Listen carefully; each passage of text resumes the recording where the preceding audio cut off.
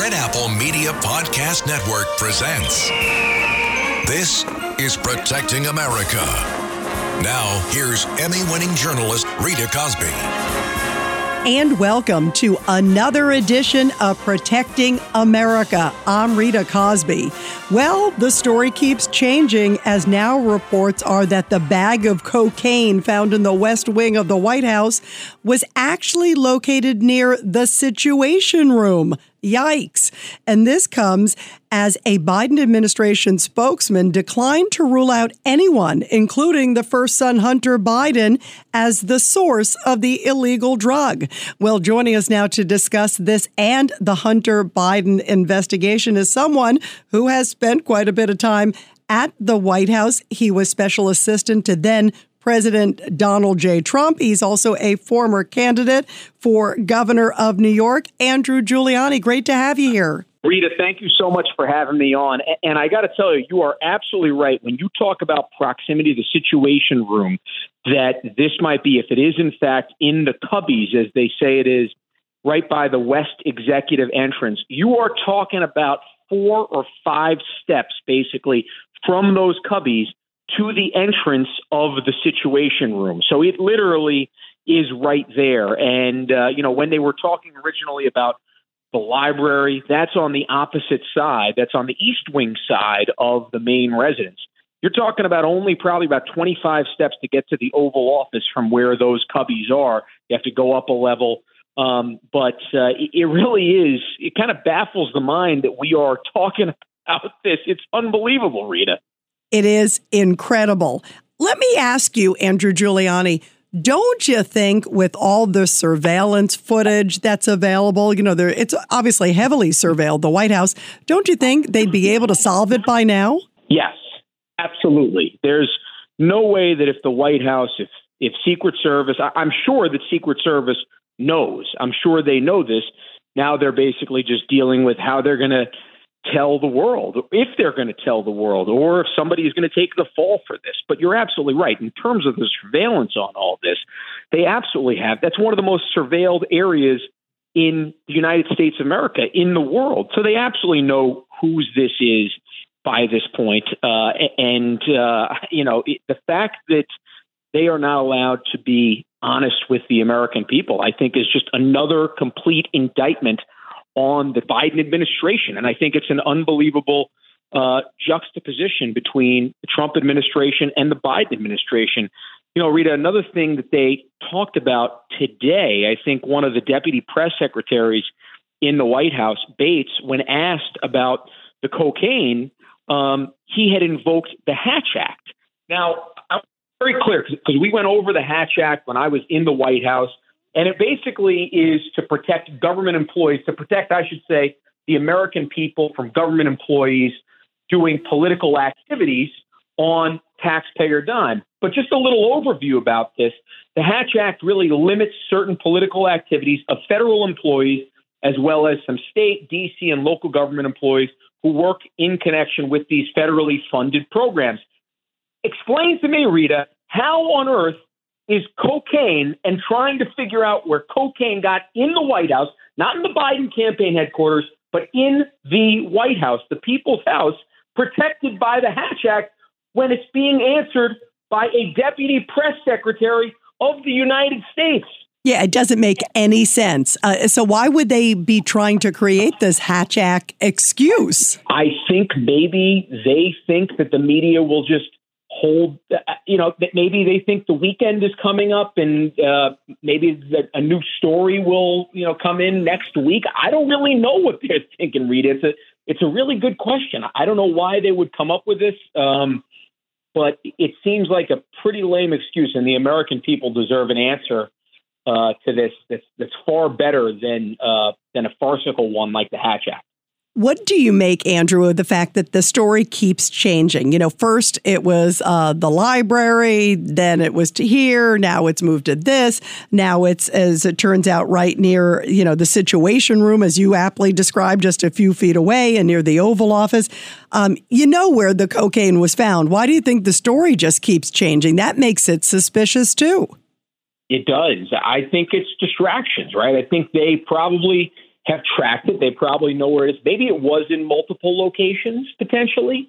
But the fact that we can't get a clear answer on this when it's, I'm 99.9% sure the Secret Service knows exactly at this point who brought it in, who brought it onto the premises, where it was. They've been able to track it down. Like you said, they have surveillance, not just in the White House, but all on West Executive. I can tell you that one of the things that we were taught right in the very beginning of the administration was even when you walk out of the doors of the White House, even when you walk out of the gates of the White House, expect to be surveilled. Now, they were talking about being surveilled by the Russias, the Chinas, our foreign enemies, spies, if you will.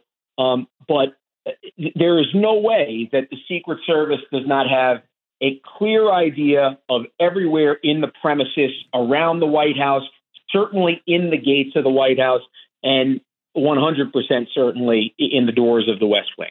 How rare is it that something like this would be discovered at the White House? What I think is so scary is, what if it was something else other than cocaine? I mean, it's illegal substance, but you think about, at first they actually evacuated part of the White House. They brought a hazmat team because they didn't know if the white powder was something else. Think about actually somebody who worked in my office for a few weeks. This is when I first started in the White House and was an associate director before I became a special assistant to the president. But the gentleman he served our country. I think he did 3 different tours of duty in Iraq and Afghanistan, and he had PTSD from that.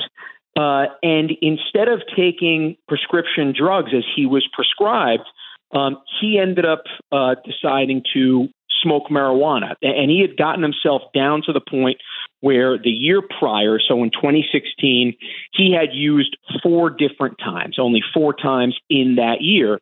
And he was honest on his government document, going through his background checks and saying that he had did this. And sadly, as soon as that document was reviewed and he submitted that, they walked him out of the White House and fired him. And I thought in that moment, whatever I think about marijuana as a drug, as a recreational drug, which I certainly have my issues with, when I think about that, this was a person who served our country, who did 3 tours of duty for us, for our freedoms, who decided and looked at these prescription pills and saw that he had brothers and friends who were being killed by overdoses. And he had said, I am going to figure out this solution on my own and do this. And this person was walked out of the White House for using marijuana 4 times the year before, not even when he was on the job, not in the White House. It gives you an idea of how serious actually having cocaine in the West Wing of the White House. If this is any staffer in any administration, they are walked out immediately. And that's why I'm so baffled by all this. Do you think we'll ever get to the bottom of it? I think they have gotten to the bottom of it. Whether or not we'll know the truth, Rita, probably not. Sadly, I think when you look at just how protected this first family has been from their obvious crimes, I think sadly the answer is we probably won't get a very clear answer on this.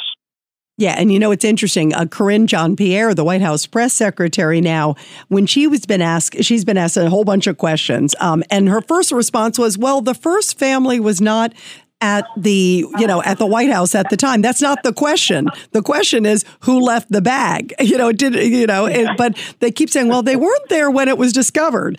It's very interesting to hear the parsing of words.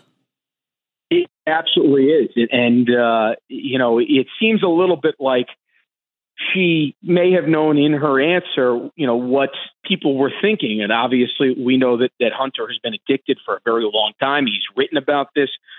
We know what his addiction may have meant for national security when you consider the information that he was provided by his father as vice president.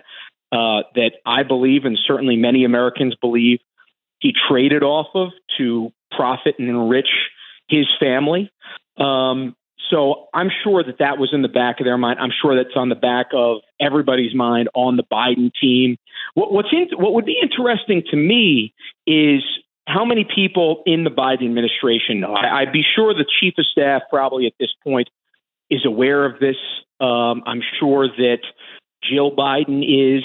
I just wonder if maybe for the press team, they're maybe keeping them out of the loop on this for plausible deniability potentially. So that to me is interesting in thinking about all of this is how few people probably know. My guess is it's a very, very small collection of people who actually know whose cocaine this was.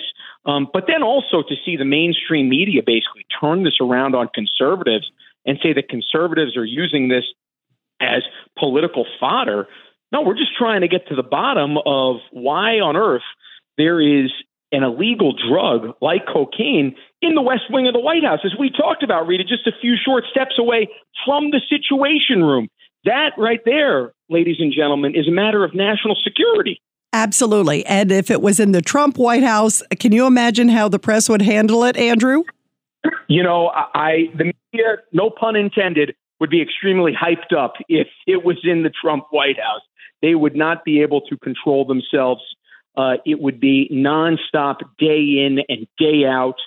You know, they always love to really focus on the palace intrigue in the Trump White House. And I remember, you know, so many times seeing people who were, you know, on national news the night before or even during meetings. And to me, they tried to really show that there was this kind of dysfunction in the Trump White House. When I really think and saw kind of all the accomplishments that happened between 2017 and 2020, you know, to me, I kind of looked at it as you had this New Yorker who wanted to get things done fast. And you had this bureaucracy in Washington, D.C., Rita, that just did not want to move fast and certainly did not want to move in the direction that President Trump wanted them to move. And because of that, he almost had to break things in order to get things done. And I've said this before, but really one of the most productive months of my time in the Trump administration, if you ask anybody who was in the White House for this month, was actually during the government shutdown, because you had the bureaucrats, the careers that were not fighting against the agenda. So even though you were short-staffed to the tune of, you know, 1/5 of what you had during the most of the 4 years in the White House, you were far more productive even at 1/5 of the staffing because the other 80% wasn't continually fighting against you. That's kind of what it felt a little bit in the Trump administration, where it kind of felt like, you know, you against the world a little bit when you're within the Beltway. The nice thing was when you left the Beltway, when you ended up going to some of these Trump rallies, when you'd see the support that you had outside of the swamp, it really was rejuvenating. I could tell you that there were times where if I spent 6 weeks straight in Washington, D.C. without maybe going to a political rally with President Trump or something else, you feel a little beaten down after a while. You feel rejuvenated almost instantly when you see the support that y'all felt, that everybody felt from outside of the Beltway. Yeah, no, it's true, because Washington is such a bubble. You know, what's interesting, also, you talked about sort of Hunter Biden and the first family and all that stuff in his history. If it turns out, by the way, in this particular case, that it is his cocaine, then his plea deal is probably off the table, his sweetheart plea deal. I would think so, Rita, but you know, considering what they actually gave him with this sweetheart plea deal, it should be, but there's nothing. It doesn't seem like there's a new low that this family or the justice system, many in the justice system protecting this family, will stoop to. So in terms of logical thinking, yeah, absolutely. But logical thinking would not have gotten us to the place where Hunter would be getting a plea deal like this. So to me, it is. I'd like to think that you're absolutely right on this, but I've just seen so much with this family and how protected they are, again, not just by the mainstream media, but also by the Department of Justice, that it's just surprising. You know, one of my favorite guests that I think you and John Katzimatidis have had on recently on Katz and Cosby has been James Comer. And I loved how you guys went through that. I think you guys could have done days with James Comer, considering the information that he's had there and what he's been able to present to the American people. But it's a real public service, I think, what some members of Congress are willing to do in terms of just getting the information to the American people and letting them decide on that, right? Look, obviously, I have my political biases. I've known President Trump for 25 years, right? I am a conservative by nature. But I'm a big believer that journalists should get information out to Americans and they should make a decision. And if you agree with me, great. And if you don't, at least we can have a debate where we could critical think with all the facts. Sadly, that just does not seem to be happening in our mainstream media these days. Yeah, you know what? You are correct, because it continues. And you're right. It's like I feel like I'm watching, and, I've been in the media a long time. It's like alternate universe. Some of them are like covering one side, some cover the other side. And, I agree with you. I think the American public is smart enough. Just put it out there, present the facts. Are you confident, Andrew, that you think like that James Comer, and we know it's two other committees too as well. It's like three different congressional committees are working on it. Of course, Comer is looking at a whole bunch of layers. Jim Jordan, Jason Smith also. Do you think that they're getting closer? Comer just recently came out, by the way, and said that he expects to have some disturbing findings that he has uncovered with the influence peddling investigation, with the allegations, and he thinks he's going to release some more next week. It sounds like maybe some more banks, more big money.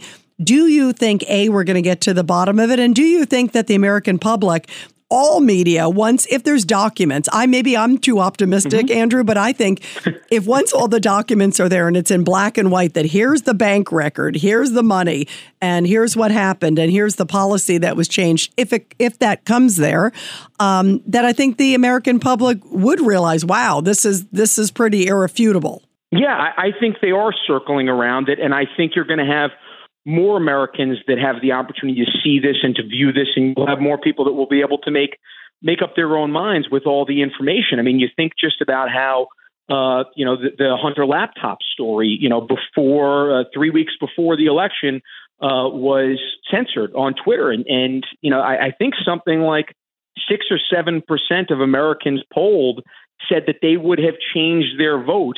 And it might even be more than that. It might actually be 12 or 13%, but certainly a big enough chunk to have swung that election said that they would have voted differently in the 2020 election had they known the information, which was suppressed. So to me, yes, but then also you see the FBI and Wray not actually being as transparent to the really the people's house. When you think about what the House of Representatives is and how important that of a body that is to our populace here in the United States of America, they really are, at least from a congressional standpoint, the closest thing to the people as possible. Our closest representatives. Obviously, you have 435 of them. They're elected every 2 years because the founders wanted to make sure that they were as accountable to the American people as possible.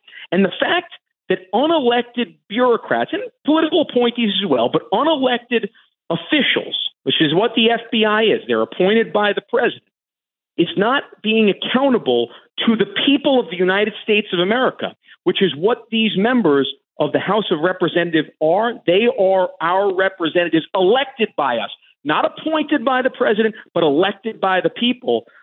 It shows you just exactly how they think. And I want to just get back. I know this is changing the subject here, but it was going back to the last thing there.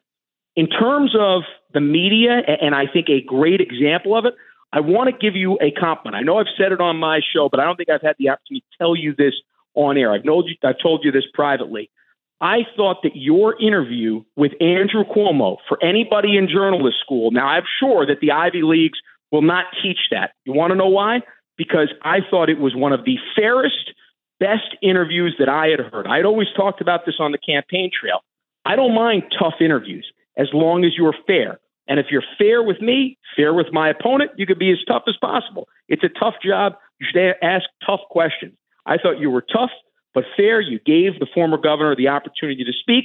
And I really thought, as somebody who is trying to learn the skill of interviewing, I can tell you it was a spectacular job. Thank you so much, Andrew. Thank you. And my feeling is, be fair to everybody. Like you said, be tough but fair, and let them answer, and then let people decide. And I think it serves not obviously the public, it serves them. It serves everybody, but most importantly, people finally get some answers, as opposed to, and that's what I feel like also with this case too. Put it all out there. Let's have the American public know the truth, Andrew. At the end of the day, we need to feel good about our elected officials, like you said, and we have an election coming up. They need to know, is the president compromised or is he not compromised? One way or the other, we need to know. Absolutely. And when you have, the Federal Bureau of Investigation, potentially the Attorney General, who's actually interfering and potentially obstructing justice, in this case, there's obviously, when you look at the Weiss case in Delaware, there are 6 different whistleblowers who are out there, 6 different people, including the whistleblowers that have come out saying that Garland actually stepped in on this and told the U.S. Weiss in Delaware that he could not actually go to another jurisdiction to prosecute. I remember time and time again how much they would talk about obstructing justice. And they would talk about it with Sessions, and they would talk about it with Barr, about things that, weren't even real. And now that you might have actual whistleblowers that are coming out there, and you have 4 or 5 other people that are corroborating what they're telling to the American people, it just creates this doubt of the transparency that we need in this country, that we need with our law enforcement organizations. And in this day, more than ever, transparency really is needed in our country. Yeah, it is so deeply needed, and people need to respect. I think there are a lot of great men and women in law enforcement, but clearly there's some stink at the top. And there clearly needs to be just a change at many levels at the top. And especially when you see all the stuff that's been revealed of late, it is stunning. What an incredible time we live in right now. By the way, everybody be sure to subscribe and share to this great podcast. Andrew Giuliani, so fantastic to have you and your terrific insights. And I also want to thank you for all you do to keep our country safe and our White House safe, and just your great public service through the years, my friend. Well, Rita, thank you so much, and absolutely wonderful job that you and John do at 5:00 every weekday, and then again at 10:00 at night, where you've always been, I think, one of the backbones, not just of WABC, but of journalism in our country. So thank you for everything you do. Thank you. I'm humbled to hear that. Andrew, thank you. Really great to have you here, and great to have you as part of the family. And everybody, I'll be back soon with another great edition of Protecting America. And of course, you can catch me every weeknight, 10 p.m. to midnight on the legendary WABC Radio. This is Rita Cosby, and thanks for all you do to protect America.